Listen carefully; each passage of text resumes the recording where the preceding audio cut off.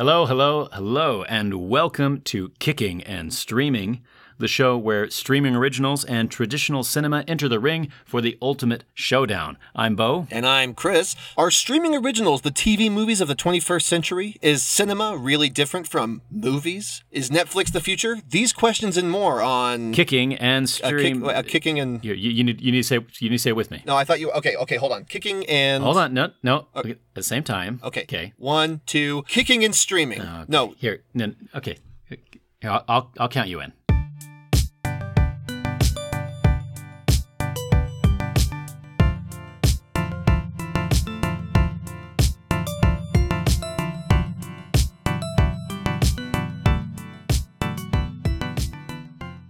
Welcome, everyone, to episode 5 of Kicking and Streaming. Thanks, Chris. I am your main host, Chris, and my assistant host, Beau, is also here with us. Let's just do that again. Beau, say hello to the nice people. Why don't we just take that from the top again?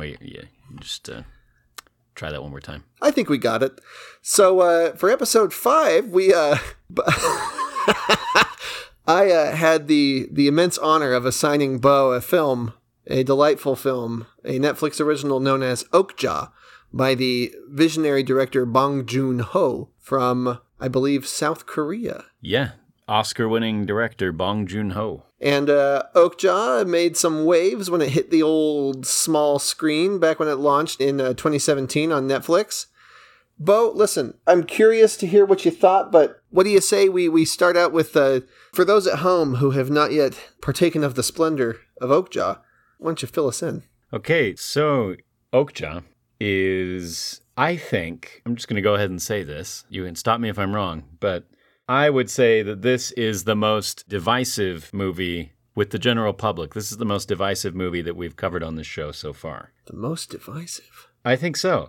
just looking at my Letterboxd profile, I'm looking at all the different critics and pals that I follow, and it's like every other, 4 stars, 5 stars, 2 stars. It's all over the place. There's not a lot of, it was okay. Yeah, I mean, and this is an offbeat movie. This is kind of a strange melange of themes and so on. So the plot, Netflix original film. One of the more notorious, maybe, the plot is about this company that has engineered these genetic super pigs, they call them. And these super pigs are basically meant to be kind of more eco-friendly, easier and cheaper to maintain, to raise up, to fatten up for eating. And crucially, they're also much bigger, more meat on them. Essentially, to me anyway, they reminded me of sort of like a big hippopotamus creature. And roughly that size, I would say. Yeah, Super Pig's basically just a hippo. Yeah, it really is just sort of a hippo with floppy ears instead of hippo ears. Hippo ears can flop if they try hard enough. Okay, well, it opens, right, with this eccentric Tilda Swinton character. Lucy Mirando, the head of the Mirando Corporation. And she's giving a sort of board meeting pitch about these super pigs and how they're going to be raised. And there's this contest where they're going to have farmers from different farming traditions across the world raise up these pigs, each according to their own tradition, and they're going to see which farming method works the best. And then we jump forward several years to South Korea, out in the jungles of rural South Korea. We follow this little girl, Mija, who lives with her father, and they've been raising one of the super pigs, which, now, we've been calling the movie Okja, and several people call the pig Okja, but she seems to pronounce it something like Ohaya or something. I just noticed that what she was saying was definitely not Okja. Are you Mandela affecting me, Beau? I'm not. I swear she says Okja, but maybe that's just because that's just how my brain receives the information. I don't think she does. Some of the English-speaking characters call the pig Okja whenever they do give it a name.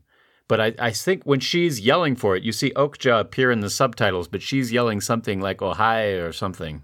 Maybe it's like the maybe I'm crazy. But. Maybe she's putting the emphasis on a different syllable. She's saying Okja. That could Okja! be like kind of like instead of like Okja, it's Okja.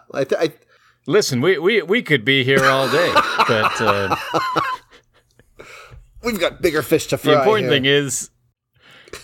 important thing is that we've got a super pig called Okja that is being raised by this adorable little girl and her father out in the jungles of South Korea. And it turns out, right as we're tuning in, the time has come for the Mirando team to come check out all the pigs.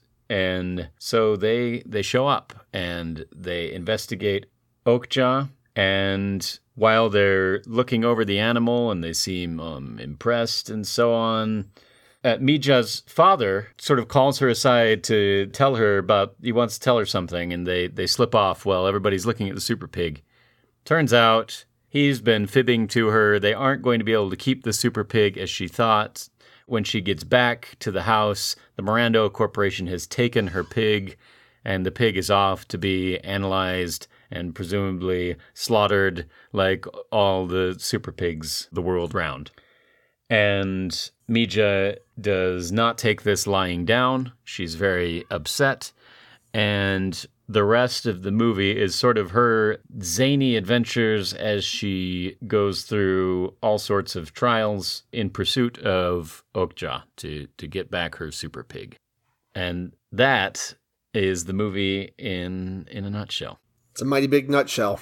Yeah. And like I said, the tone of this movie is multifaceted. It's part adventure movie, part sort of gruesome satire. It's got drama. It's got subtle and overt comedy. And this show has it all. A lot packed into this one. Yeah. It's a jack of all trades kind of movie. So, speaking of which, Beau, here's my question for you. I was looking over a review on Roger Ebert's website by a Mr. Matt Zoller Seitz. I'm just going to say it's pronounced says. He reviewed the film, and at one point he points out exactly what you're saying, which is that it's kind of a tonal hodgepodge. It's a satire, dark comedy. It's an action, an adventure, a touching story about friendship and whatnot. But in the review, he says that it balances it deftly. He said it was sweet, funny, scary, sad, and, in the manner of all good science fiction movies, thought-provoking. So the first question I wanted to ask you about this, having seen it recently, what thoughts did this movie provoke from you, and do you think they were the thoughts Bong Joon-ho had in mind when he made the film? Yeah, so this is the biggest question, right? And I find this interesting as well because I remember I didn't do a lot of reading on this film after the fact, but like I mentioned, I pulled up Letterboxd and I kind of scrolled through and saw how divisive it was among the critics and friends that I follow there. And what is apparent to anyone who knows anything about the film and that we haven't quite got into yet is there's an overt message about at least factory farming, at most the idea of eating animals at all. Mm-hmm. And that is reflected very poorly throughout the film. There's sort of this critique of, like I say, maybe capitalism overall, but certainly just sort of ruthless factory farming, the double standard of thinking that these animals are cute and presenting the super pigs as these adorable creatures, but also they're just headed right for the slaughter, and several quips about how delicious they are and how that's the most important thing about them. But giving emphasis, Okja, we've talked about how Okja looks like a hippopotamus, but yeah. Okja is, a big CG cartoon character, essentially, complete with, lots of little facial expressions and movements and an alarming degree of intelligence. This is a very smart companion animal. This isn't some big, dumb ball of meat. And so, does it pull off all of these things deftly?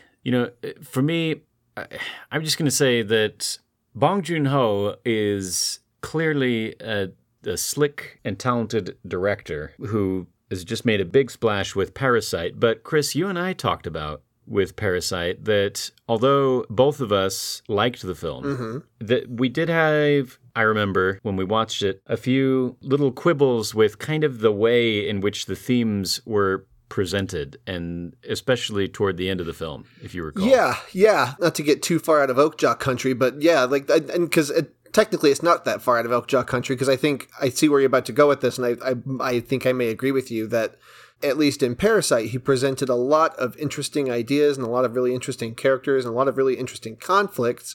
And the way it all came together at the end didn't really feel like, to me at least, it didn't really feel like the most perfect payoff of all the pieces that had been set up. Yeah, I agree with that. Although I say that it was a much more effective film than Okja, and still an excellent movie. Just some of the quibbles that I had that I'm bringing up now as a way of talking about just the way that I feel that this movie gets its themes really sort of in a muddle for me. I mean, at times, the energy of this film, to me, is like, it's got the tenacity of like a Saturday Night Live sketch comedy. The satire is, very overt and open. The subtlety is gone. And we've got Jake Gyllenhaal out there. Oh boy, we got to come back. We got to circle back around to Jake Gyllenhaal. He needs a whole section. Yeah, we'll circle. We'll put a pin on that in him. There's a lot going on there in the themes and the tonal shift. It's jumping back and forth. There are a couple of scenes that I feel are lifted like straight out of a Wes Anderson film. There are other parts where it's kind of a straight up adventure movie. Sometimes it seems like it's appealing to kids, but then there's a fair number of F words in the film, and it's got, its R rating or its MA rating, I'm not sure. So I had a bit of trouble kind of figuring out where this film is. And, the comedy was jumping into different sorts. The themes are all over the place.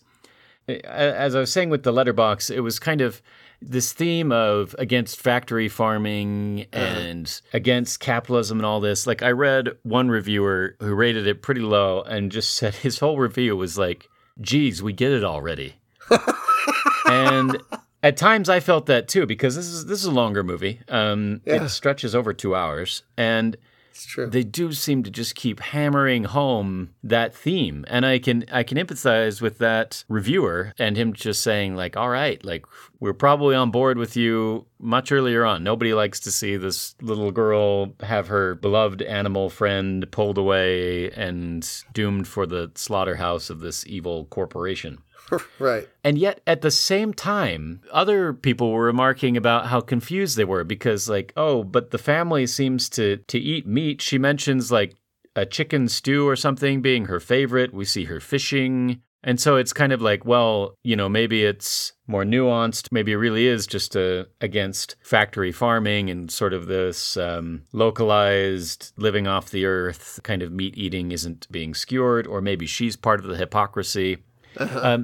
It's a movie that's startlingly overt and yet still kind of has me personally going, I'm not sure I'm catching all the themes by the end of it.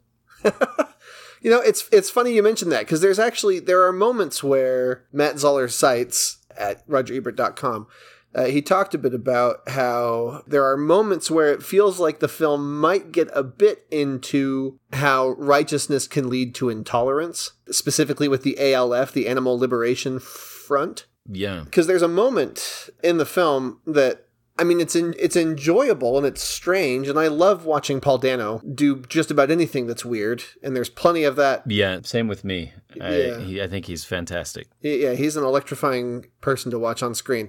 So to that extent, I have no complaints.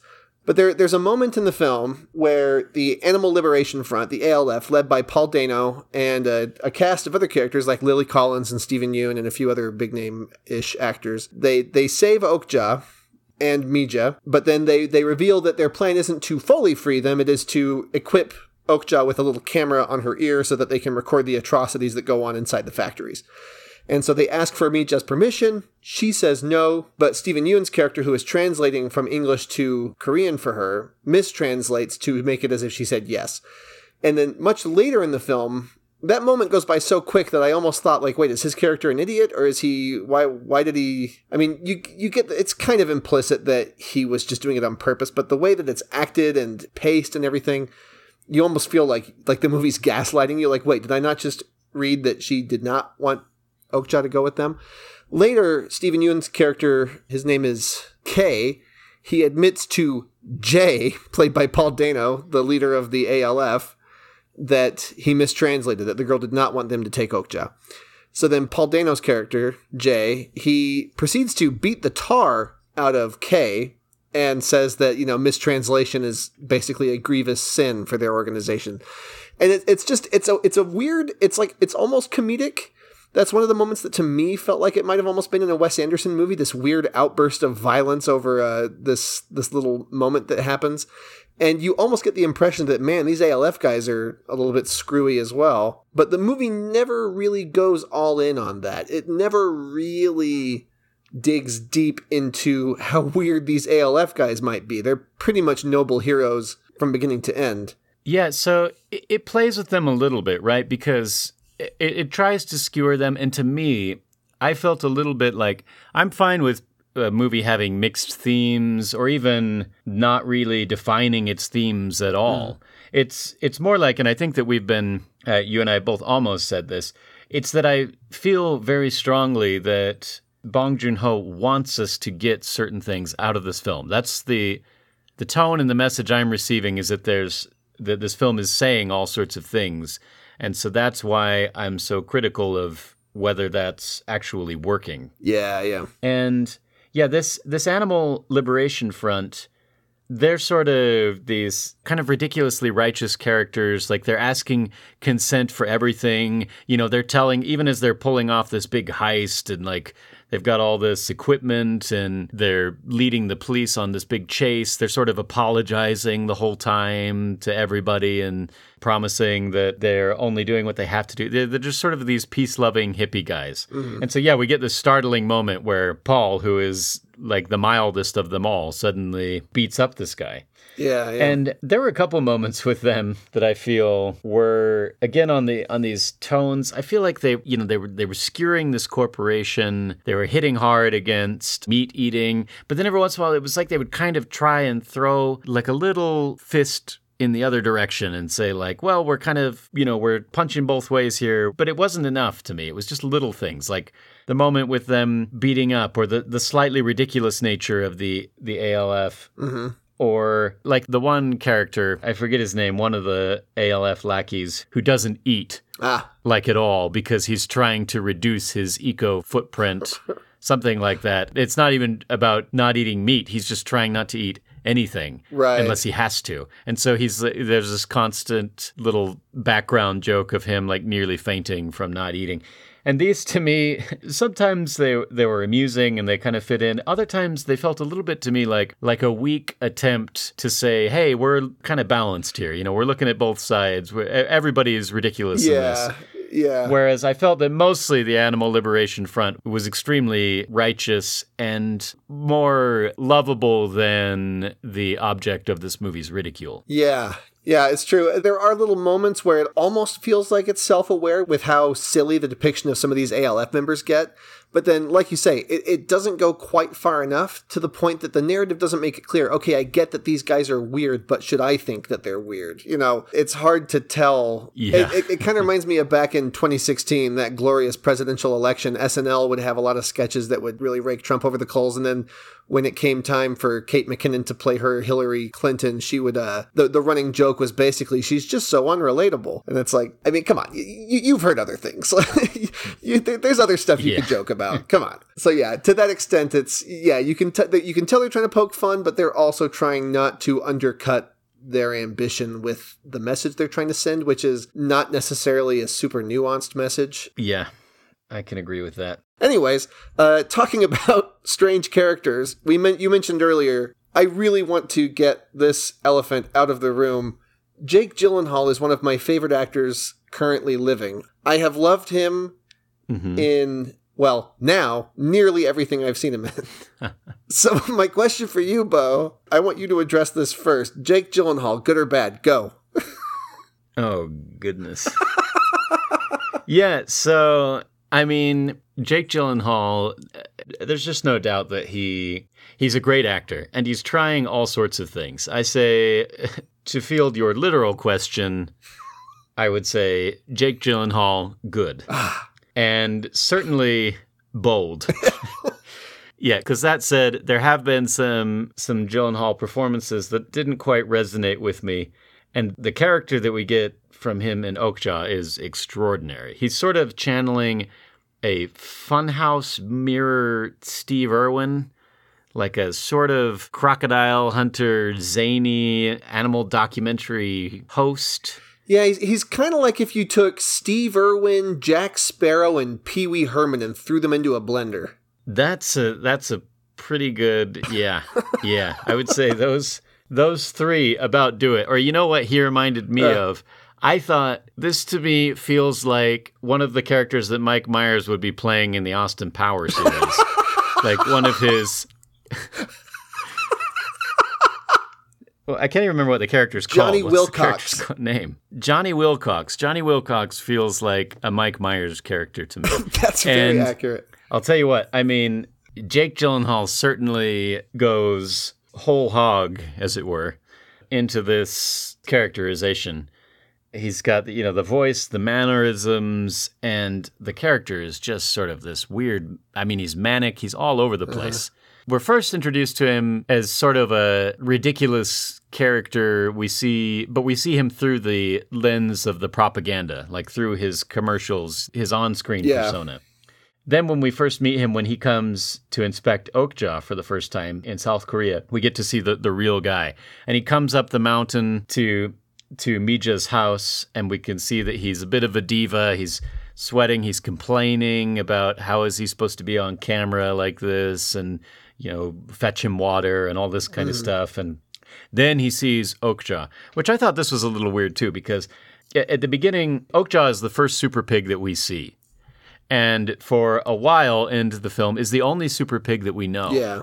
And we know that Okja wins this competition that's been going on to be the best super pig. And we know that for the corporation, that means essentially the biggest, meatiest, least costly pig. And we see the team is just astounded when they encounter Okja. And this is like maybe their last, certainly not their first pig that they're inspecting from this contest. And they're just blown away.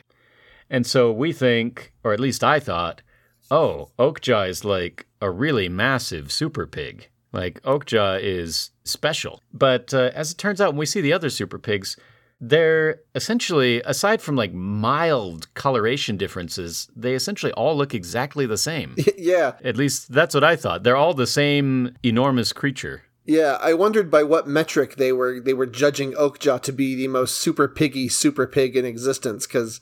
Yeah, as the film gets on, you sort of see it's like, oh, I mean, she's cute by super pig standards. Don't get me wrong, but right. But and the reason I bring this up is because one of our first introductions to this sort of really capricious character that Jake Gyllenhaal is playing is he gets up to the mountain and he's being a diva and he's asking for his water and he's complaining about how is he going to go on camera and he's got this strange vocal tone, and he's clearly dived into this zany character. And then he sees Okja, and he's sort of dumbstruck.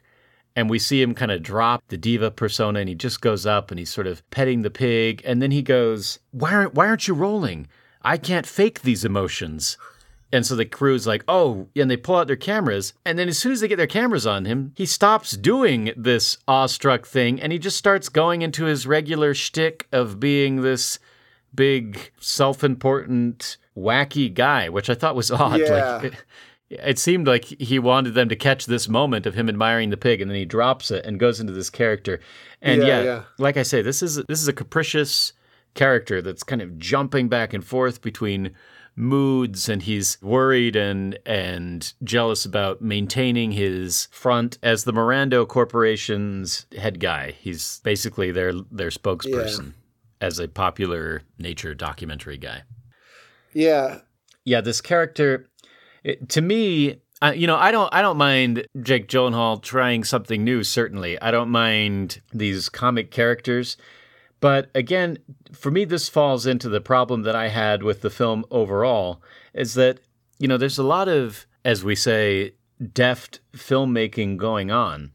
And there's good polish to certain scenes. There's, the production value, the inventiveness of what's happening, and a lot of genuinely watchable characters, but it's just mixed with all of these just wild pitches in tone, and one of them is certainly this character who just is jumping all over the place and is really coming across, again, like I say, sort of Mike Myers, sort of SNL level, which makes it really jarring going against the wonderful little actress playing Mija, who is just all straight tenacity as she's just going through this harrowing experience of basically getting beat up and pushed around by every adult.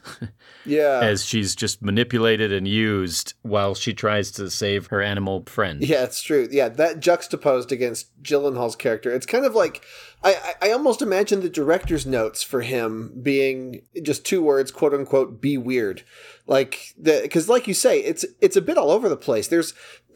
You may have noticed this too. There are moments, I'd say maybe about 4/5 of the time that his character is being filmed and on camera within the context of the movie, I mean, he'll speak with a very charismatic and exuberant version of a more neutral Jake Gyllenhaal. He's not doing this crazy high voice. He gets a little bit more like, welcome again as we observe, da, da, da, da. And it's weird that that's his screen voice, and the obnoxious, shrill, hey, everybody, that's his normal, discreet, private voice. But then even that kind of gets a bit muddled because, especially toward the end as they're doing this big show in New York, he starts to kind of, he just kind of goes a bit nuts with all of the various inflections and pitches and whatnot. Yeah, I mean, he's a character who we get the idea his mental stability is precarious at the best of times. Yeah. But this movie is sort of witnessing his downfall, his breakdown. So he's becoming increasingly more unstable as we go along. Yeah. Maybe this is a good time to play the clip that I had, which is sort of midway through the film as the news media is picking up on Mija's quest to find Okja. It's turning into sort of a PR disaster for the Morando Corporation. And so there's this board meeting where they're trying to do damage control and figure out how they're going to work through this. And so we have Tilda Swinton's character, who is, like we said, the head of this corporation, and she's here with her board, and they're just sort of going over ideas, and then Gyllenhaal, who's sort of on the periphery, comes in.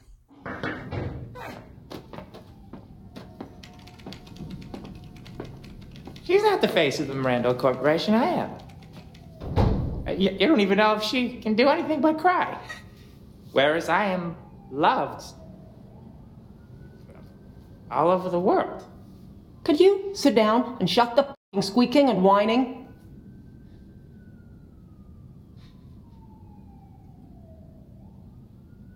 You know, you are forcing me. I'm forcing you to do what? To examine my options. Oh, really? Okay, go ahead. Examine them. Are you examining them now? Have you finished examining them? Sit. You're a deadbeat. Your ratings are shit. Epic fail.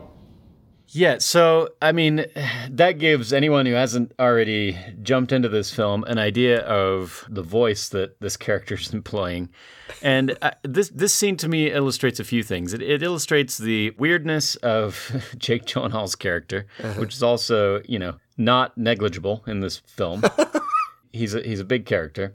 But it also shows the strange tones of this movie. Because, like I said, at times we're getting this pretty straightforward kind of adventure drama following Mija as she's getting beat up at times, and she's really playing it straight and going through, and sometimes this film is showing us, disturbing imagery of like factory farm settings, and it can be unsettling. One friend was telling me they couldn't even finish the movie because they found it, disturbing in that way.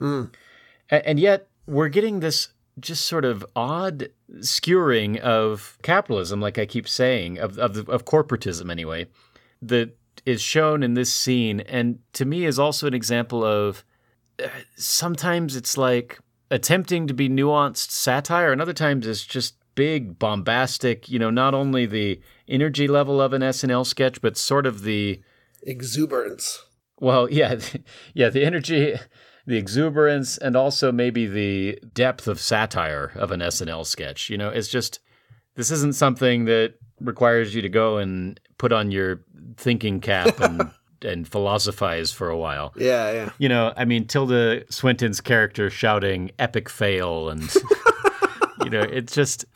it comes off a bit ham-fisted to me. It's true. And, this is the stuff where I wonder, maybe it was somebody's job to kind of rein this in, because I can see Gyllenhaal committing to this character, being encouraged, being told that it's working, and doing things like in that clip, he just sort of leans on some guy's head. Like he literally uses a bald man's head as his, and that's clearly, again, jumping into the realm of like some kind of silly, like Jim Carrey kind of comedic moment. Like this isn't something that would be happening in the real world. Yeah. And, maybe for some people that constant jumping back and forth between sort of grounded comedy that we can sort of imagine witnessing and this zany over-the-top silliness, maybe that works for some people. Maybe that is, I could see that being even why this film is appealing to certain people. But for me, I just found that I didn't know where to go. And the constant jumps kept me from just sort of losing myself in the movie and thinking about it afterward. I was constantly startled enough that I would sit back and have to take stock of what's happening and then find myself kind of losing my way. Yeah. I think that's a completely valid take on it, really. It's funny. I was going to ask, is this, apart from Parasite, is this your only other Bong Joon-ho film? Have you seen, for instance, his other American-casted film, Snowpiercer? Well, not American casted, but English-centric. No, I haven't actually. Bong Joon-ho is one of these directors that I know that his filmography is lauded, and I've been meaning to dive in more. But yes, this is my second film, Parasite being the first. Okja was my first Bong Joon-ho film, and then I saw Snowpiercer, and then I saw Parasite. And I think Okja prepared me a bit better for the bombastic nature that seems to permeate a lot of his films. Snowpiercer is very similar in that there are a lot of characters who play things very outrageously, but also in a way that makes it not sure. It's not clear if it's necessarily trying to be hilarious or absurd. I think it may just be his storytelling style to get actors to really go nuts with their material. Strangely enough, Tilda Swinton is also in Snowpiercer as yet another villainous figure. And she's every bit as quirky and bizarre in that movie. Okay, that's interesting that you say that, because I wondered, watching Parasite, because I feel like Parasite, although it had some much more mild thematic issues, I don't want to go too far into that film because that's not what we're talking about, but I didn't get the same bombastic feel from the characters there. The characters, to me, in Parasite, we're much more grounded, which I think obviously that film, although it has some comedy to it, is much more of a drama than Okja is. Yeah, but yeah. It's interesting that you say that bombastic nature. Maybe that's just a style thing that's happening in his other films too. Yeah, I've noticed actually, now that I think about it, I mean, really, to my knowledge, I could be way off, but I believe Snowpiercer and Okja are his only two films to feature predominantly English-speaking casts. And I haven't seen The Host, but yeah, like you said, we've both seen Parasite. And frankly, the Korean characters in both Okja and Snowpiercer are fairly grounded as well. So I wonder if it's something he likes to do with his English-speaking actors, or I wonder if it could be a translation thing. Maybe, because, I wonder how many Korean speakers might watch Jake Gyllenhaal's character and not quite realize how completely insane his character sounds. simply because they don't speak English. They're like, I'm sure that's just a dialect or something. So I think about, Yeah. I wonder if maybe Parasite, if maybe there's some characters who maybe there's a Korean who would see Parasite and be like, oh, that guy was pushing it, and me just taking the subtitles word for it. Perhaps we're just looking at it as, through very Western eyes and expecting it because Okja in particular is mostly in English with Hollywood actors mixed in with the Korean cast. It feels as though, and in its themes, it seems targeted toward a Western audience. But I really, it's a good point you raised that I don't know how this film reads to a South Korean audience. And maybe there's things there that I'm just not picking up on in some of this humor and the mercurial nature of the film. Yeah, it's one of those things. I'm starting to wonder if Bong Joon-ho is one of those filmmakers who just kind of implicitly, like it comes with the territory. When you sign up to watch a Bong Joon-ho film, you're kind of agreeing that you're about to watch kind of an adult fairy tale, like kind of a weird lens on humanity. Which, speaking of which, I have just one little clip from Okja to share. Speaking of kind of the tone and how frantic it is, there's a moment that it's a fairly prominent moment for Jake Gyllenhaal's character, for Johnny Wilcox. He's in the factory farm with Okja, and he is about to extract some meat samples from her. And I think this scene, for me, kind of encapsulates both what I like and dislike about this movie. It's weird. I couldn't tell you. Gun to my head, you asked me if I thought Okja was a good movie, I'd ask you to repeat the question a few times while I work out how to escape the room. You take the bullet. Yeah, I would try and change the subject. But this scene in particular captures a lot of the thought process that I went through watching this film. Because you have Jake Gyllenhaal, who as Johnny Wilcox is really hamming it up. But it's also a scene that is clearly a very dark and sad sequence, because you've got Okja, who has clearly been abused already in this farm, in this factory, and subjected to even more pain from Johnny Wilcox.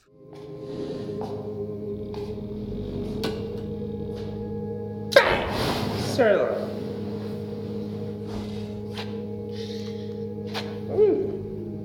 The shed. Don't worry. You won't die. We're just gonna take some of your meat. Of course. I'm not gonna eat any. We have tasters for that. They're a bunch of half-wit degenerate bastards!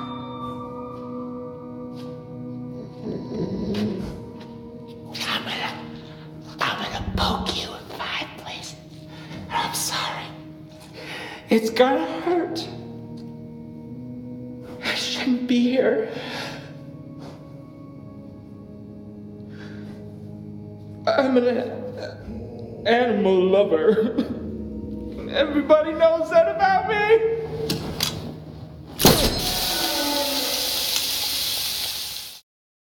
So it's a really interesting scene because there's a very, very brief moment where I think Jake Gyllenhaal is actually giving a really good performance. And it's the moment he says, I'm an animal lover. The way he kind of exhales that sentence with this sort of defeated self-loathing is really good. I actually really like the way he delivers that line. But everything on either side of it, especially like right after he says, everybody knows that about me. Like he just instantly pivots back into, his Mike Myers spoof character. And it's, he's sucking meat out of this living, intelligent hippo pig. And it's a very sad moment, but you've got him flailing his arms around and screeching and squealing and man, it's just a weird movie, man. Yeah, and for nobody either. Like at this point, he has no audience. He's just alone with the super pig. Yeah. He's not performing. There's no affectation to be had. This is pure, unadulterated, intimate Johnny Wilcox for this brief moment. Yeah, it is bizarre. And, the conflict of this character, a lot of characters are in conflict and the movie's in conflict. And I think we're meant to be somewhat in conflict as the audience, right? Because a lot of us, a lot of humans in the world are wrestling with this idea of, they don't want the super pig to die, but also, they're going to have bacon with their eggs tomorrow. Yeah. And so that's kind of the It's the dichotomy of human nature. the dichotomy of the film. Yeah. But as it goes along, it's like I say, I don't know that dichotomy is even the right word, because at times it feels like there's, one note, and at other times it's just a cacophony of things happening. Yeah. It almost makes me wonder if the Morando Corporation would still be the villains if they had managed to create a non-sentient lump of meat that you would get from an Okja super pig. Yeah. It's interesting because it's, Okja is made in a lab. The whole species is made in a lab. But there's still the question of animal cruelty and whatnot.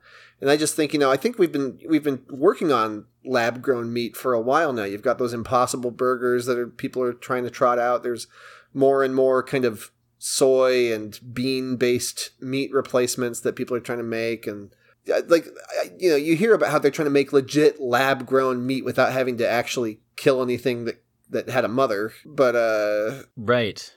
Yeah, and it's a really odd variation on that theme of that's where the trend's going. But what if instead of that, we created a great big animal that's even more intelligent and has even more, that it's even more morally questionable to kill. And little if that's the way that we do it? Exactly. It's like, hey, you guys wanted lab-grown meat. We've made lab-grown meat. You're welcome. Now, as a little footnote, a little aside over here, a little clause to the agreement, this lab-grown meat happens to be more sentient and emotional than most humans. Okay, anyways, eat up. Yum, yum, yum, yum, yum.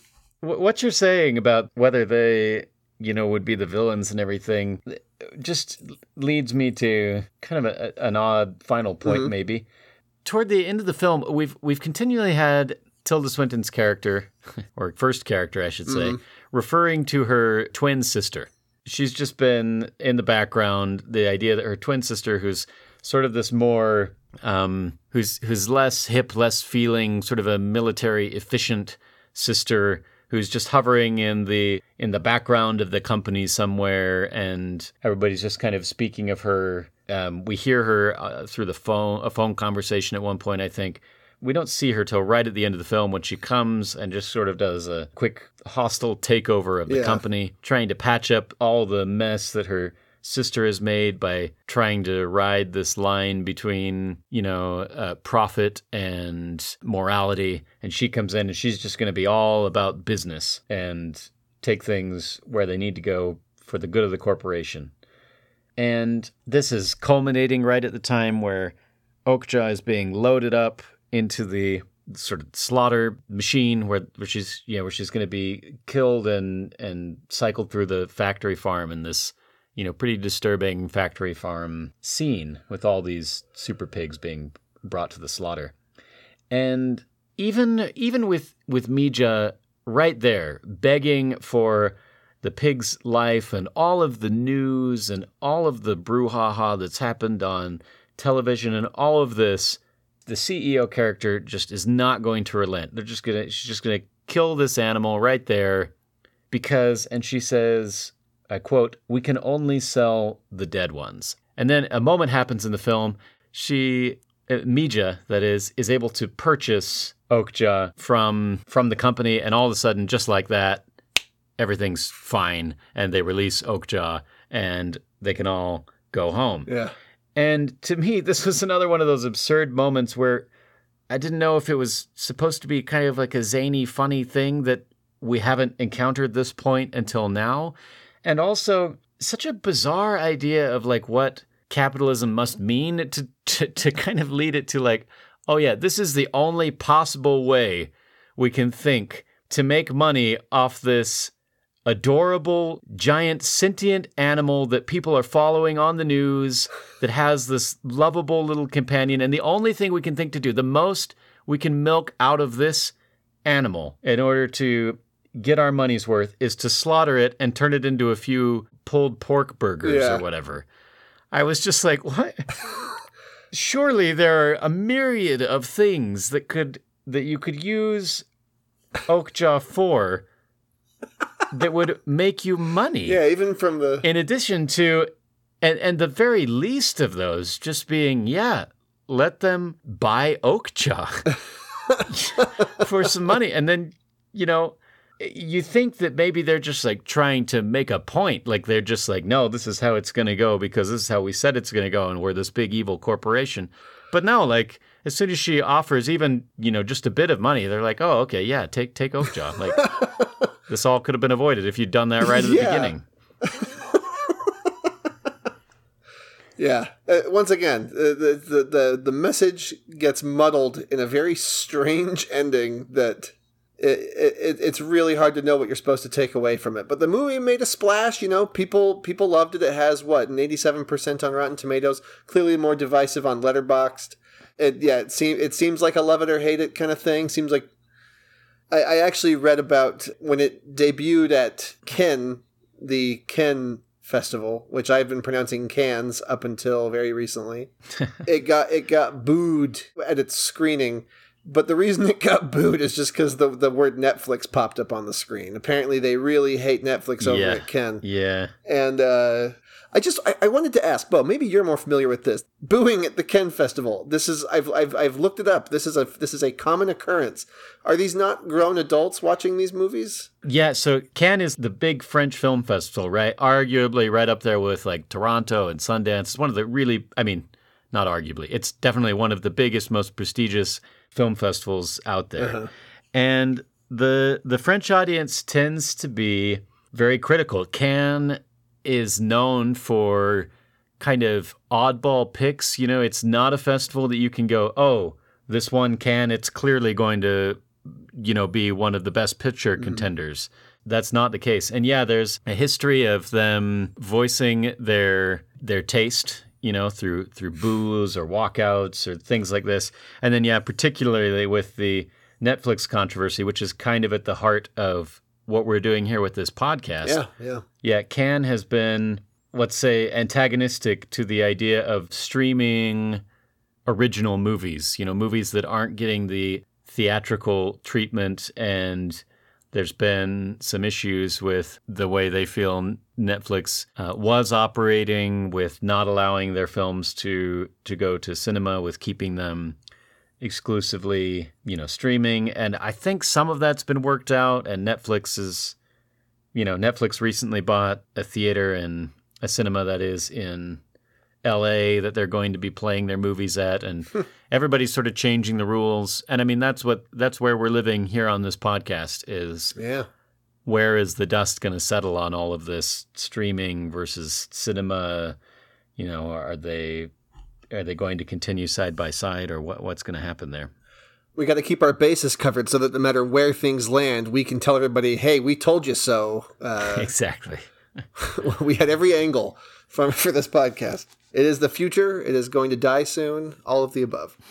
Well, Beau, just to wrap up here on Okja, who do you think would get the most out of a movie like Okja? Who do you think is the intended audience for a flick like this?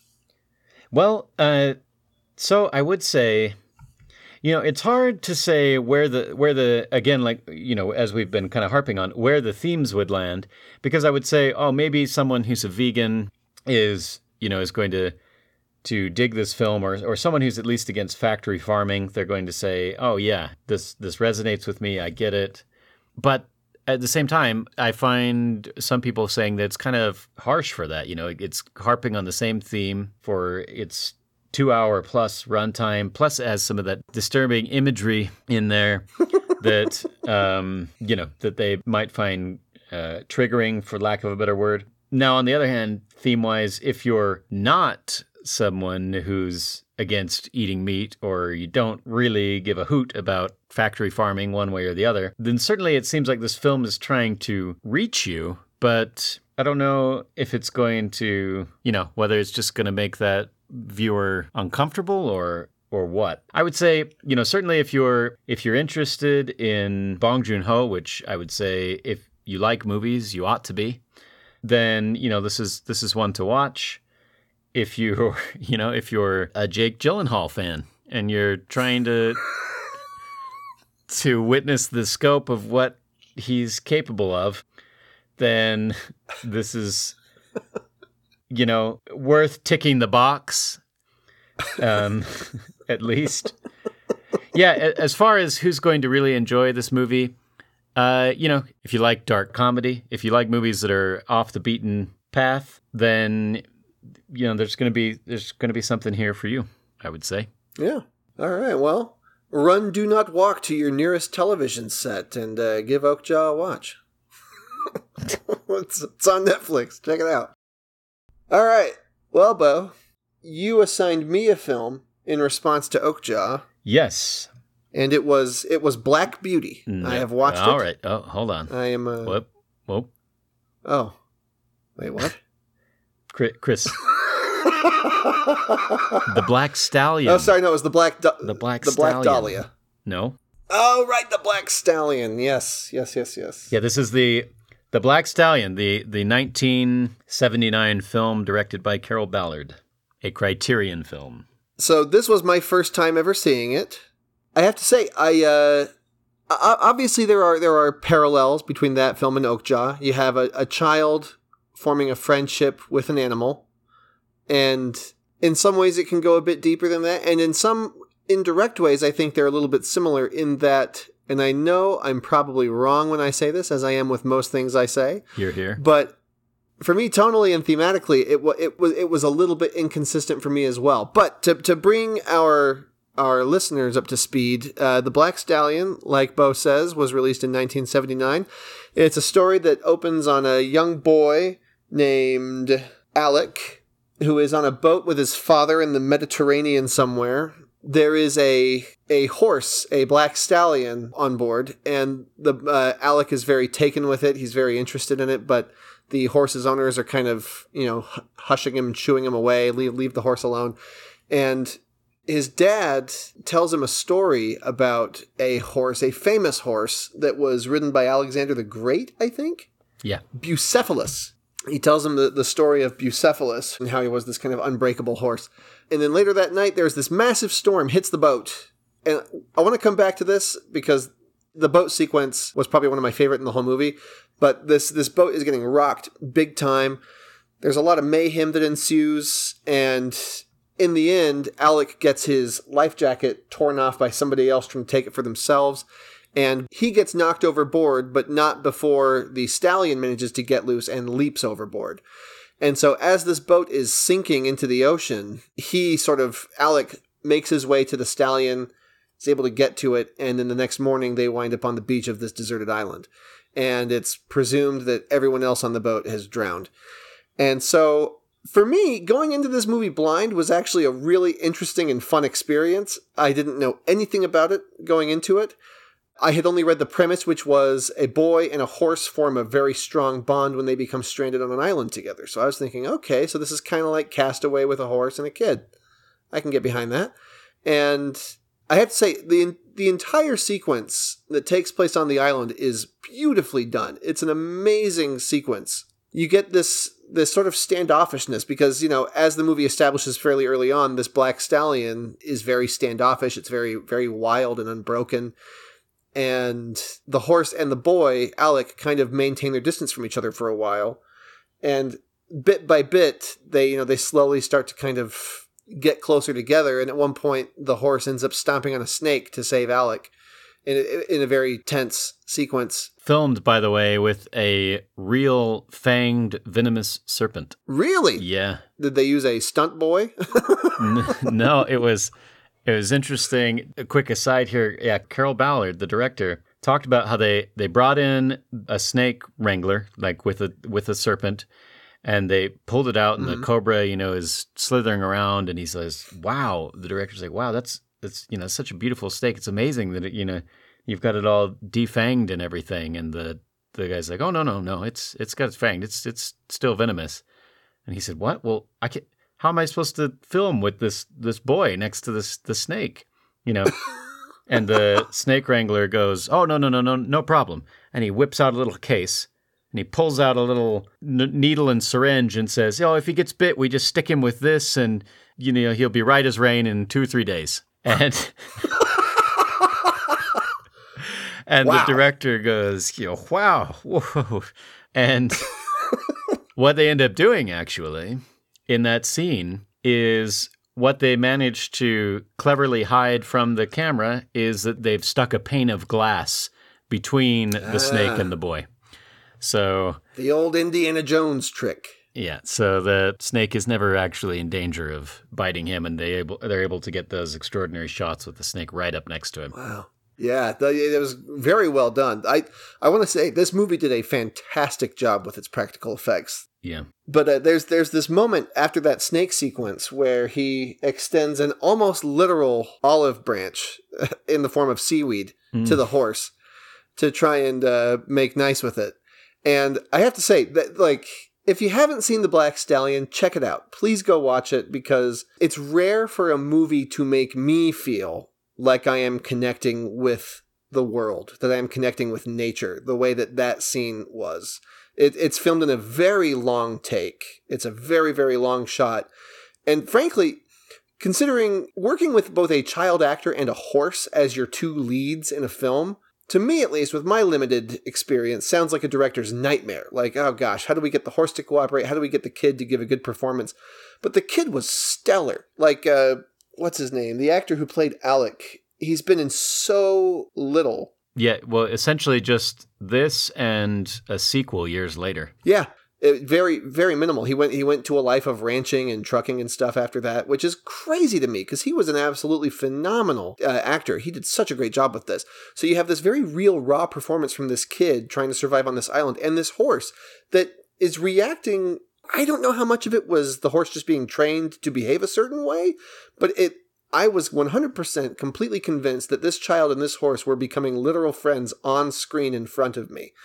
And the moment that the horse finally takes the seaweed, they're running on the beach together, and you just see this bond forming in real time. And it's this amazing moment. And I mean, the whole island sequence has this feel to it. And the funny thing is, I had read earlier that Mickey Rooney was in this movie, and I thought, okay, well, they're on a deserted island. I wonder if Mickey Rooney's going to play some salty pirate that comes to the island and wants the horse for himself or something. Like, how do we introduce more characters into this mix? But then, halfway through the movie, these Italian guys show up in a fisher boat, and they're just like, oh, hey, we'll take you. And they save Alec, and in a very dramatic and exciting sequence, old Blackie. I don't know. Did the horse ever get a name, Beau? I don't think the horse was ever actually named. The Black is what they usually called him. Okay. So the Black ends up catching up to the boat, and it's almost this gut-wrenching goodbye of him almost having to leave this horse alone on the island after it saved his life. But then the second half of the film is, in my mind, a completely different movie. Because the second half of the film is Alec and the Black are at home in New York State. And he's just kind of like adjusting to life with this horse. And then at one point, the Black escapes and he loses him. And then he eventually finds him the next day in the care of Mickey Rooney's character, Henry, who is a former jockey who was able to kind of get the Black under control and get it in his stables. And you end up getting this kind of three-way friendship forming between Alec, Henry, and the Black, as Henry sort of teaches Alec how to be a jockey, and he teaches the Black how to be a racehorse, and it's kind of this convergence of the three of them kind of working together. And it's the second half, I would say, I think I could have watched the first half and seen a completely separate movie for the second half, and if it was executed well, I would have been just as satisfied. Like, on the one hand, I get it, there's this unbreakable horse and how do you break him with, through friendship and respect and stuff. And so to that extent, I get it. I get what they're going for with this kind of pivot into becoming a racehorse and a jockey. But the film culminates in this big final race where Alec and the Black are racing. It's this huge, famous race. It's like the most prestigious race. And well, yeah, they've pitted him against the two fastest horses. So the stakes are pretty high on that front. But honestly, I would have happily settled for a 2-hour movie of just this boy and this horse on the island together. I'm not complaining necessarily. I liked the second half, and I thought Mickey Rooney did a great job. It's kind of funny. He got nominated for Best Supporting Actor, which that's not to say he didn't deserve it. I think he did a great job. But again, I'm just floored that the actor who played Alec didn't get any nods for it, because I thought that was a fantastic performance for a child actor, or for any actor by any standard. And I think the Black should have gotten Best Supporting Horse also, because that was a really well-trained, good horse. Yeah, I mean, you've tapped into one of the most talked about aspects of the film, and that is the sort of dividing line at the halfway point where we really switch gears. Because the first half of the movie is really, it's nearly plotless. We're just sort of, we see, of course, we establish that Alec is on a boat with his dad, and we see a little bit of his, the kind of a boy he is and how he's interested in this horse, and he hears the fable, and then this storm hits and fire breaks out as well on the boat, and everybody's abandoning ship and it's going down and all that chaos, and then we're entered into this island sequence. And this island sequence, there's been very little dialogue actually even on the boat. And then when we get to the island, there's none at all.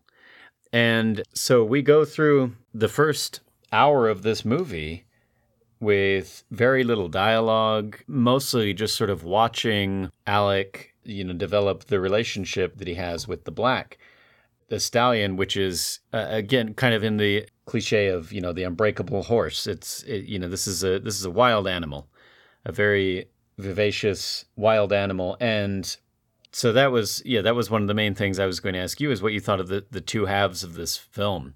The big critique usually, the consensus seems to be that the first half is just this sort of wonderful, unique within cinema sequence, essentially. It's almost just two sequences. And that the second half is a much more conventional movie that maybe we've seen before. Not necessarily a bad movie, but just more conventional. And, Carol Ballard, the director, addressed this as well, because this movie is based on a novel. And he said that he was also wondering how to deal with this, because he said, the second half, he said it had a Leave It to Beaver feel to him. The old trainer, the young boy, the unbreakable horse, and how are they going to triumph against all odds? And it kind of falls into those different sports movie cliches and so on. And he said for him, the way that he tried to work against that was to keep a certain level of improvisation going into the performances. And he said that to him, especially, the key to the second half is Mickey Rooney's character, Henry, and the fact that Mickey Rooney plays such a grounded character for all of the cliche of the wizened former jockey kind of coming back. He keeps the character sort of grounded. And Mickey Rooney is such an interesting actor, I think. He had such a long career. It appeared in so very many movies throughout that career. And, it's interesting because maybe, I don't think people really complain about Mickey Rooney. I think he's generally liked as an actor, but he doesn't usually jump to the top of everyone's mind when they're putting together their best actors of all time list. Yeah, he wasn't exactly the Daniel Day-Lewis of his time. Well, it's interesting because Laurence Olivier, sometimes thought of as one of the greatest screen actors of all time, at stage actors as well, if not Britain's greatest. Lord Olivier said that he thought Mickey Rooney was the finest actor that America ever produced. What is your reaction to, what did you think of Mickey Rooney's performance in this film? Do you agree with Carol Ballard that is kind of what is keeping the second half of the film from being too trite, or what is your thought? Yeah, it's funny because when I think of Mickey Rooney and the things I've seen him in, triteness, it often accompanies it. Most of the stuff that I have seen him in, because most of my Mickey Rooney exposure has been through Disney and, the more kind of fun, childish, silly stories. I think my first Mickey Rooney movie, and the one I remember the most clearly, is Pete's Dragon, in which he plays a bumbling, drunken sailor, or lighthouse man. Sorry. But here, he plays it very straight and with a lot of gravitas. There is a weight and a seriousness to what he says, but I don't know. He played it very likably. I don't know. It didn't seem like his character had much of an arc to go through. I didn't really get the impression that he was a super disenchanted, disillusioned, broken man when Alec finds him. It seems like he's got most of his crap together. Yeah, it's true. There's subtle hints, there's at one point he says to someone that he needs this comeback opportunity. But you're right. This isn't a movie where, it doesn't go so far into the sports movie cliche that he's like, embittered and washed up is coach. like, lives alone and drinks himself to sleep at night, that sort of thing. Like we get the idea that he's interested in the challenge and he's happy to get back in the ring, as it were. But that if it hadn't happened, his life wouldn't have been a disaster. He was doing okay. And I think that's, like you say, I think that's one of the reasons why the second half is still really good. I think, to kind of paraphrase what you were saying, the first half was a very unconventional but deeply rewarding sequence to experience, the deserted island moment. But the second half, it's going through very weathered, well-trodden trope territory, but it does so in such a way that it is, I guess in my mind, it's the best kind of self-awareness in that they don't lampshade it, they don't call attention to it in a way as to say, yep, we know this has been done a million times before, but in a way they still kind of acknowledge it very subtly by simply doing something a bit more with it, because it's a tropey sequence, but it's probably one of the best executed versions of the trope that I've seen. For the very reasons, like you say, we don't have this washed up, drunken, disgraced ex-coach, John Candy from Cool Runnings type, Yeah. He wants this, and in some ways he needs this.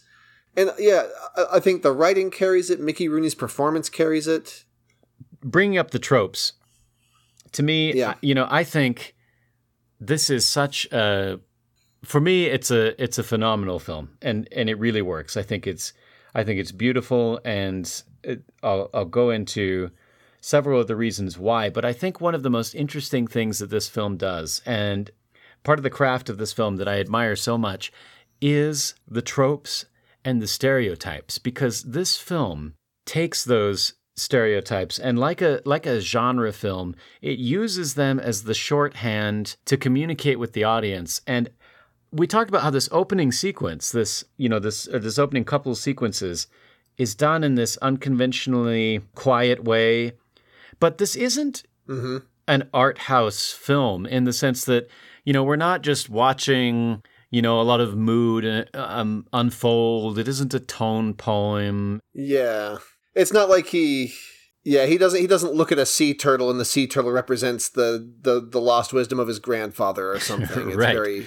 And although it does allow itself to go into these, sort of, perhaps you could say, poetic sequences on the island, it's still very grounded in essentially a straightforward adventure movie. This is one of those, I think, too rare films that you can just neatly put in the adventure film category.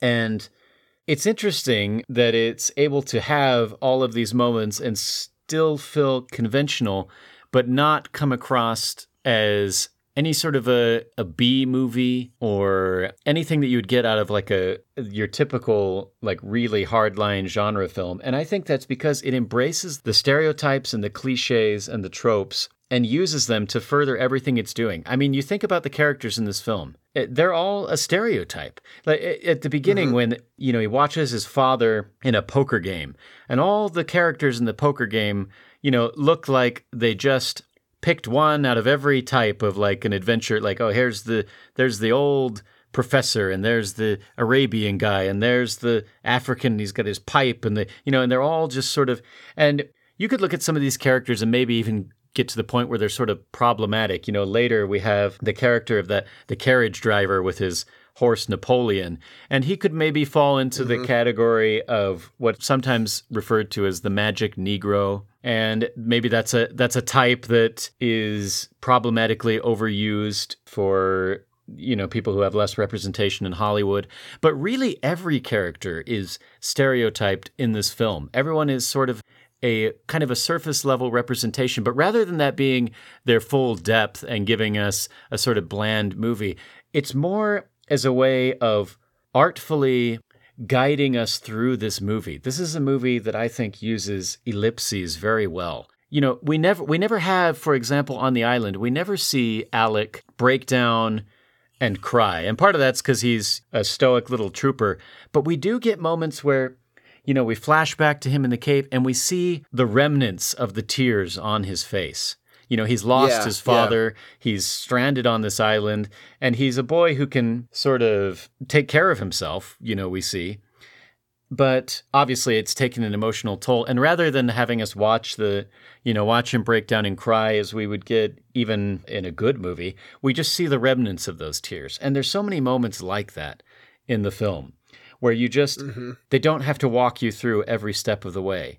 And I think part of that is perhaps because it leans so heavily into these tropes. You've kind of helped me crystallize my own thoughts on it as you were talking, because you're right. So much of this film was, I guess, in a manner of speaking, was better than going purely off the existence of tropes and cliches alone, was better than it had any right to be. Specifically because there was just so many tropes, so much familiar territory. But I almost kind of see it like the tropes of this story were kind of like a well-prepared medium grain white rice, and then the substance of the story was this incredible mind-blowing curry you put over the top of it, where they took these well-trodden, well-known staples of storytelling and they used them as a vehicle to create a really fascinating character study, a very introspective piece on nature and humanity and the connections between them. And I think that's a good way to put it, as like you're saying, that they find a way to turn it into a vehicle for that. And I think that gives it a really interesting duality where instead of becoming, an artsy film that only, a certain type of person is really going to get behind, this is a movie that I think kids could watch. This is a movie that follows traditional Hollywood beats enough that your average just sort of popcorn moviegoer is going to be able to sit back and kind of enjoy this movie. But yet there's so much there in terms of craft and artistry that it becomes a film that defies the categorization of, as much as it is firmly categorized as an adventure film, it's one of those movies that is, kid-friendly and easy to watch, but is also, so wonderfully artistic. And, it's very rare that you could have a almost, in a way, by the numbers adventure movie that has, extended sequences with no dialogue and just running around watching a horse. Yeah. And to have that fit into a conventional film so well is, I think, a testament to how uniquely incredible this movie is. Yeah. No, it's true. It's something that I think, later on down the line throughout the years, Pixar kind of was able to capture a similar angle with some of their films where you could easily say this is a family film. It's, it's a film for kids and everything. But any adult watching it knows there's so much going on here, and in such a way that it's not confusing the kids. And hearing you vocalize it is making me realize one of my biggest takeaways from this movie was even just the word cliche is a completely arbitrary label, because in the end, all that matters is, did you feel something? Did it get you to learn something about yourself, about the world? Because in the end, whether or not it's something that's been quote unquote done before is irrelevant if it was able to get a reaction out of you. And that's exactly what this movie did. It got a very strong and oddly peaceful reaction out of me. Yeah, and you could do that, right, by being novel, by being original, or in this case, by bringing this level of craft and artistry to something that is not novel. Yeah. What is it they say, that there's only, 7 original stories in the entire world or something like that? Yeah, well, that's the McKee hypothesis in his famous book Story. Yeah, he says there's 7 story plots, I guess. Right. And obviously that's debatable, but I can agree with the general sentiment of the base for any good story isn't really where the magic happens. the part that changes lives and compels people and creates these amazing worlds is where you go from that common thread. And yeah, as far as if we had to have a celebrity death match between Mija and Okja and Alec and the Black, my money would be on Alec and the Black, I have to say. I bought their relationship more. I wanted to ask you about that because, I mean, in some ways it's a forced comparison, but in other ways it's quite apt. Mm-hmm. And I just think it's interesting. I mean, what did you think about, well, you say you buy their relationship more, and certainly with Okja, it's a relationship where they grew up together, Okja and the Mija. Yeah. Grew up together, and as a pet, whereas circumstances have thrust Alec and the Black together, and they sort of have to earn a mutual respect. So it's coming at it from a different angle that way. But one thing about Okja, one of the troubles I had with the film was figuring out how much Okja herself, the pig, was dangerous or not. Because Okja is a very large, heavy animal. And even benevolent, large, heavy animals can wreak a lot of damage by just their nature. And, a pig, and a super pig perhaps especially, is not exactly a, dexterous animal for maneuvering around the human world. And yet the film Okja could never seem to decide whether or not Okja causes a bunch of damage or is dangerous to the people around her, or whether she's able to just kind of get around that in kind of this cartoony zone it lives in. I mean, sometimes she's crashing into things and things are falling. Other times she's able to like sort of catch Mija in her mouth and like ride around with her and maneuver through tight spaces. And I just think that's interesting, I mean, not exactly a fair comparison in what they're trying to do. But with the Black, I so much believed the wildness of the Black and developed a respect for that wildness to the point that there are just incredible scenes between Alec and the Black because you're thinking, wow, there's like what I'm seeing now, and there's no CG going on. This is 1979. Although there may be stunt people at certain points, clearly there must have been, but so much is frankly presented that we know that this is the boy interacting with the horse. And even though we know that the horse must not be, an actual wild horse, it must be a trained animal, there's still that sense of danger. And this, he's riding the horse bareback. The horse is maybe nipping at him or coming up against him or rearing up on its hindquarters. And I felt that I could understand who this animal was and the wildness there and the possible danger and respect it as an animal, where for me, Okja was much more of sort of a cartoon companion.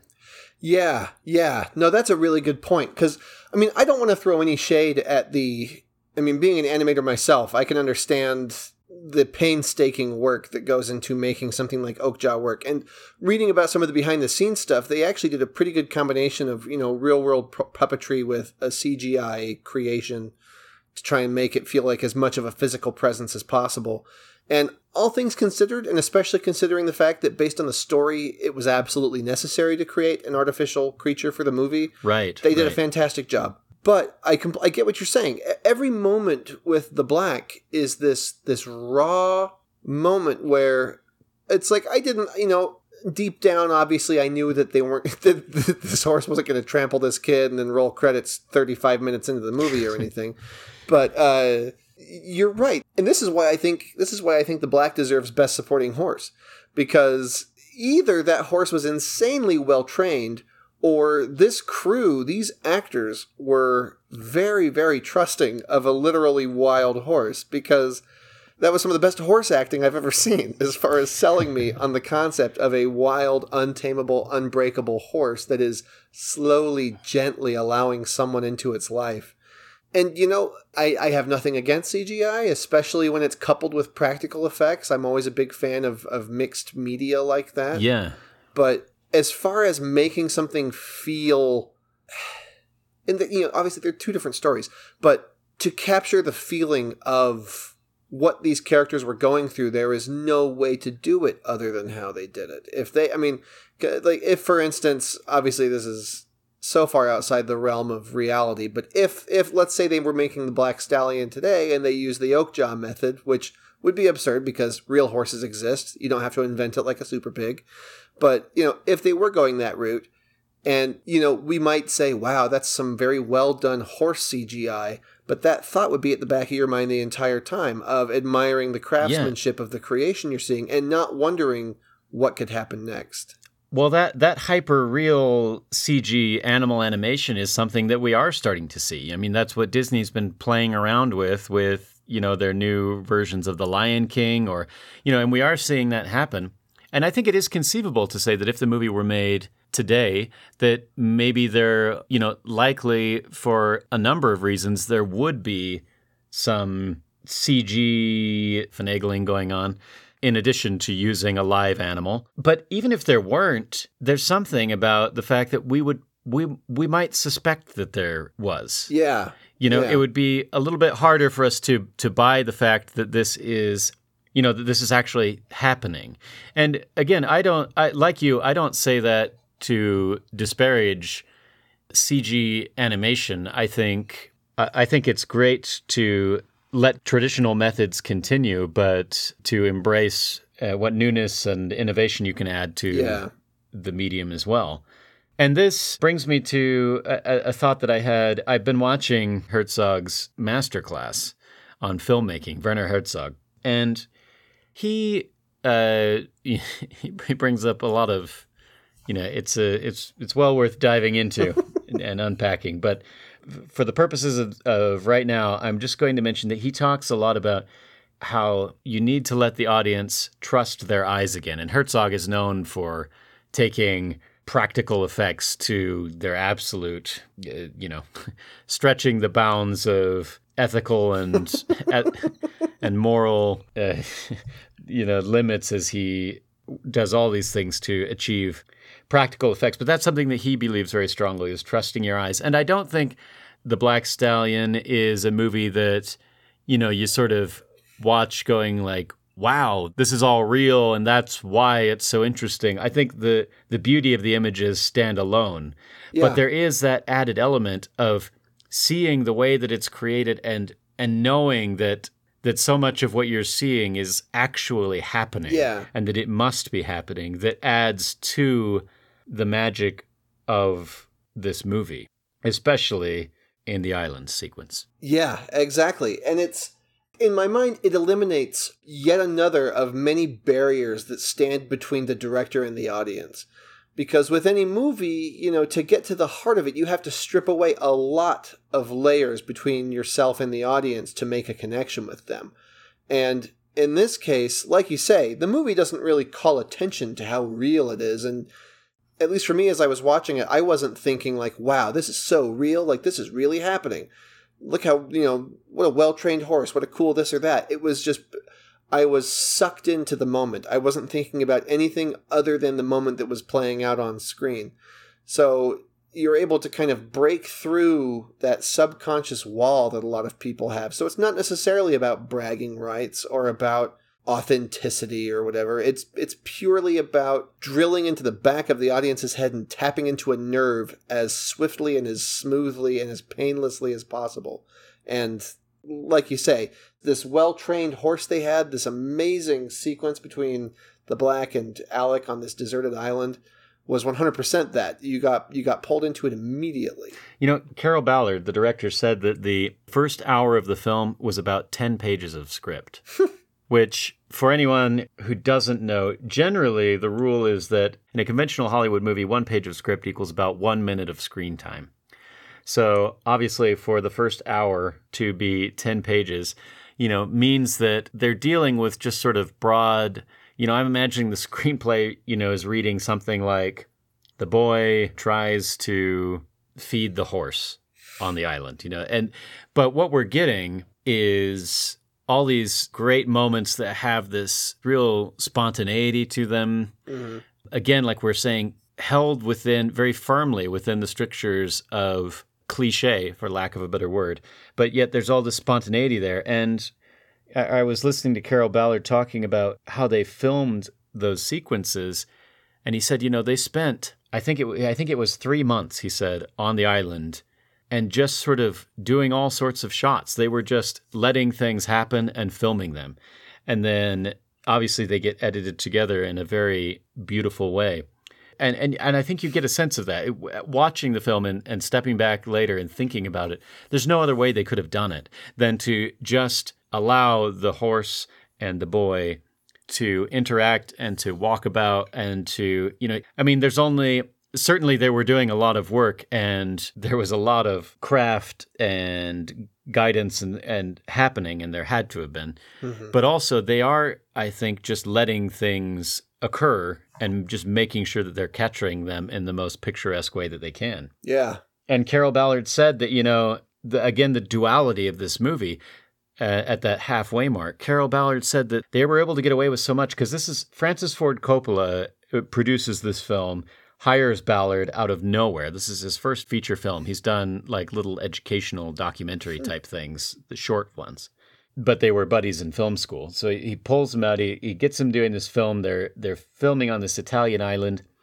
And they're just so cut off from the traditional studio system and everything of the time. It was the 70s, but of even the conventions of that time, that they're able to really do that, to take 3 months filming on the island in a way that they never would have been able to do under a more traditional program, or if they were filming there in the U.S., with all the cost. It was just this little crew of guys on this island putting this together.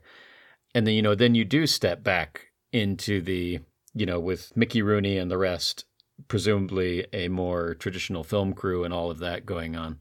But I think that, it just increases that dual nature that we were talking about. Yeah.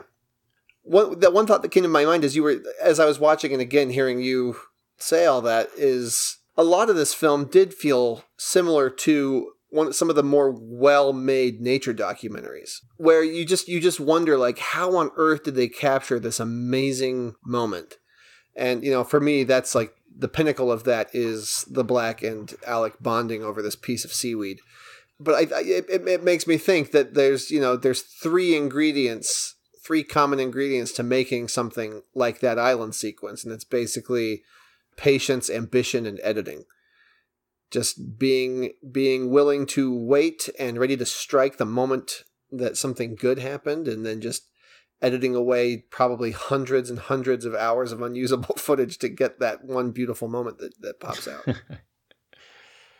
One thing we haven't talked about with the Criterion Collection and this sort of world of cinema and also physical media versus streaming and intangible internet things is that the Criterion Collection releases all of their films in these well-packaged Blu-rays, with original designs and so forth. And I just think the Black Stallion, I don't know how well you can see this, Chris, but I think it has one of the most beautiful designs of any of the Criterions, just speaking about the case and the artwork. Wow, yeah, that is gorgeous. And it's a drawing of that island sequence, which we keep talking about with all of these superlatives like beautiful, wonderful, incredible, etc.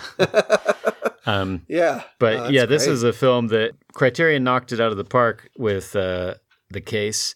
I remember that was actually, I'd seen the Black Stallion as a child, but I had really forgotten all of it. And I think, like you were joking, maybe had conflated it with like Black Beauty or other, horse films. And then I kept, when I was looking through Criterions at the local Barnes & Noble, I kept seeing this gorgeous case and thinking like, I need to watch this one again. And so I did. I watched it again a couple of years ago and, fell in love with it in a way that I had a relationship that I certainly don't remember having with it as a kid. Mm-hmm.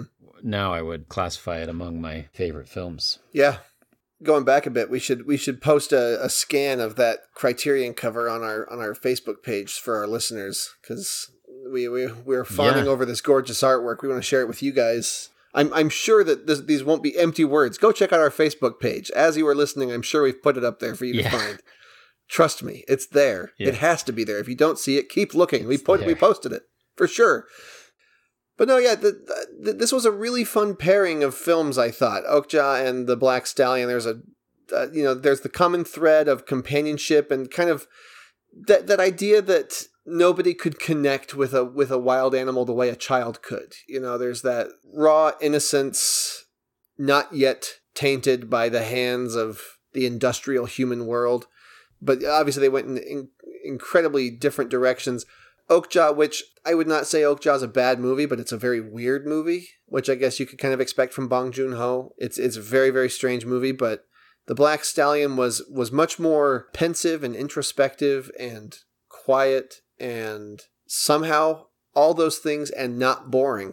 Very, very engaging movie. Yeah, I think that's a key thing to say because, boring is obviously subjective and, getting into some of the art house films, there's sort of an objective layer of boring, right? Where maybe you can find interest in it, but the average, going back to that average popcorn movie girl, when she's going to the movies, I think you can sort of guess what movies she's going to find boring. And I just don't think this is one of them. I'm sure there's people out there who find this movie boring. There's, every type of person exists.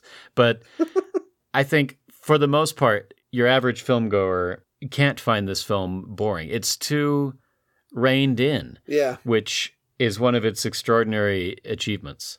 Yeah. It's crazy for how many stretches of silence there are. It never once felt to me like it dragged. If anything, when the Italian fisherman showed up to rescue him from the island, I thought, wow, rescue already? Like I was ready for another hour on that island. And it's, they don't waste time in this movie, that's an achievement into itself, to not waste time and yet to not feel like you're in a hurry either. Right. Well, what I would say in terms of our post-review question where we talk about who this movie is for, I think this is an easy recommendation. I mean, you might get people skeptical. They might say, a horse movie, a kid's movie or something. But I think it's an easy recommendation in terms of it's not like Okja where it might jar with people's sensibilities. I think this is easy to recommend. But I think this movie is, as far as who it will appeal to, I think film students. I think if you want to learn about movie making, watch this movie and just think about pacing, think about using shortcuts and ellipses and cliche and tropes in a way that is emotionally resonant and visually splendid. Mm-hmm. I think you could just watch this movie again and again and take more and more filmmaking lessons from it. And also, I think if you're a person that enjoys something, like we said, contemplative and beautiful, there are stretches of this film that are almost Fantasia, just music and images contained within this story. It's the kind of film that you watch, and as you're watching it, just look inwards and just think about how it's making you feel. Like the thoughts and emotions and feelings you're getting as you watch it. Just pay close attention to that because it's intentional. It's the movie elicits a very specific response from me.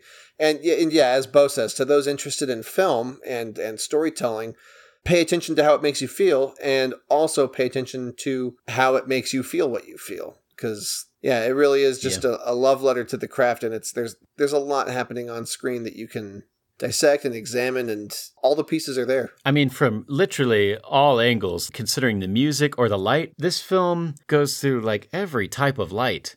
There are indoor shots, there are shots on a ship, there are shots on this island, there are shots with fire, there are shots at a horse track, there are shots at night. If you want to just dive into the cinematography of the thing, there's plenty there also. And certainly, and obviously, this is a film that if you've, at least I imagine, I've never actually, I don't ride horses. I never have. But I think that anyone who has a connection to horses, who loves animals and horses in particular, I can't imagine this not being a moving film. Yeah, agreed. Well, this is a movie you can find on Criterion Blu-ray. Amazon Prime has it available to stream as well in case you want to see it. I highly recommend checking it out. If you have to choose between this or Okja, watch this one first. I'll say that much. Yeah, good pick, Beau. Good response film to Okja. Once again, you are gracious in your response films. Although I'm sure there's, I'm sure you'd have a hard time assigning me a bad Criterion film, even if you wanted to. But I'm sure you could find one that would push my buttons. Well, challenge accepted. Well, we'll leave that as a. We'll see what happens. We'll save this. We'll play back this audio recording at the inevitable episode a few weeks or months from now when he rubs my nose in this. But yeah, thanks everybody for stopping by. This was a really fun episode. We'll update you guys in a week with our picks for the following episode, so you guys can follow along and watch it ahead of time and keep up with us. And